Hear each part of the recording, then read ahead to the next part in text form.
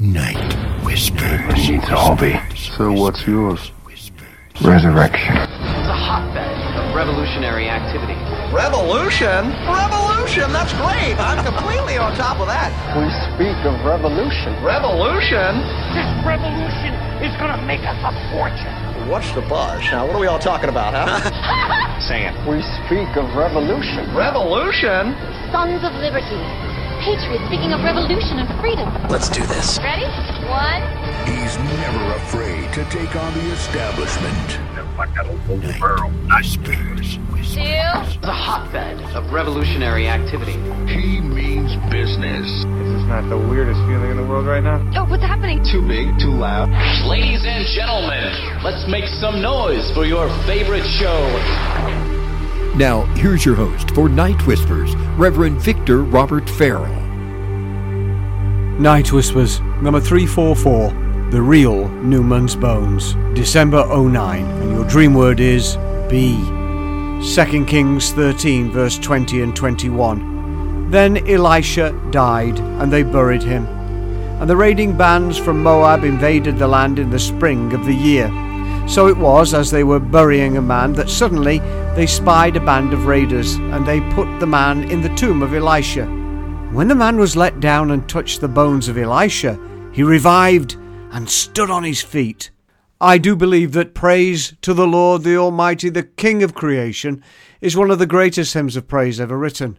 Though the German poet who penned these astonishing lines, Joachim Neander, died of tuberculosis aged only 30 years of age, he still speaks today through those words, and in speaking with such majesty, turns our hearts again to praise. It was Joachim's grandfather, a musician, who, following a popular trend at that time in Germany, had changed the family name from the original Neumann that is in English, to the Greek form of Neander. The poet Joachim Neander didn't only take his name from his grandfather, however, but inherited also some of his grandfather's linguistic and musical talent, penning at least 60 hymns and putting them to music before his death from TB. In 1674, Joachim, considered now by many to be one of the first important German hymnists after the Reformation, became a teacher in a Latin school in Dusseldorf. While living there, and knowing he was always inspired by the wonders of nature,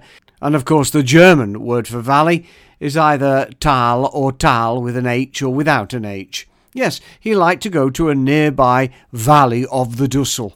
In this same beautiful Tal, Joachim also held gatherings of informal praise services, at which he also addressed his hearers from the Bible. This same Tal, this famous and poetic valley of vision, this same valley of prayer, praise and proclamation, was in the 19th century renamed by the German people in Joachim's honour, changing its name from the Dusseltal to the Neandertal. In 1856, in this same renamed valley, skeletal and seeming humanoid remains were found and given the name Homo neanderthalensis, or Neanderthal man. The famous valley of heartfelt prayer, singing praise, and powerful proclamation had now been hijacked by doubt, cynicism, and deception. Tonight, whatever you think about the bones of this late Neanderthal man, its genetic linkage or lack of, its skull size, its pelvic area, its controversy and cuckoo-like disposition, let me tell you but one thing, that Joachim, the first Neanderthal, the first new man of this valley of prayer, praise and proclamation, in his threefold poetic power, gave life to his hearers, and yes indeed, Joachim, though being dead, still speaks today in the same life-giving manner and power in which he lived back then. You see, bones touched by God always give life to others, and at the last day we shall see that it is Joachim's bones that shall finally come together, be clothed upon in Jesus, and be found in all the eons yet to come, to be still and always upright and praying, upright and praising, upright and proclaiming.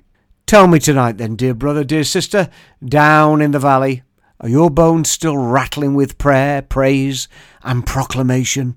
Listen. Again he said to me, prophesy to these bones and say to them, O dry bones, hear the word of the Lord. Thus says the Lord God to these bones, surely I'll cause breath to enter into you, and you shall live. I will put sinews on you, and bring flesh upon you, cover you with skin, and put breath in you, and you shall live. Then you shall know that I am the Lord. So I prophesied as I was commanded, and as I prophesied, there was a noise, and suddenly a rattling, and the bones came together, bone to bone. Ezekiel 37, verse 4-8. Now, take a deep breath and pray with me, please.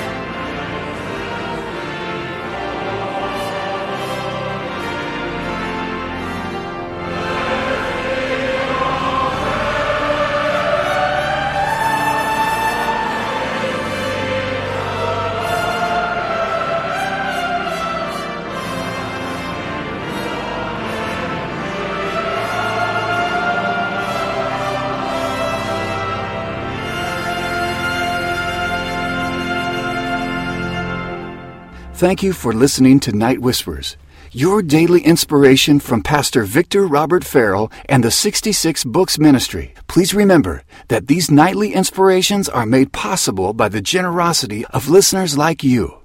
So please make your donation today at www.give66.com. Thank you.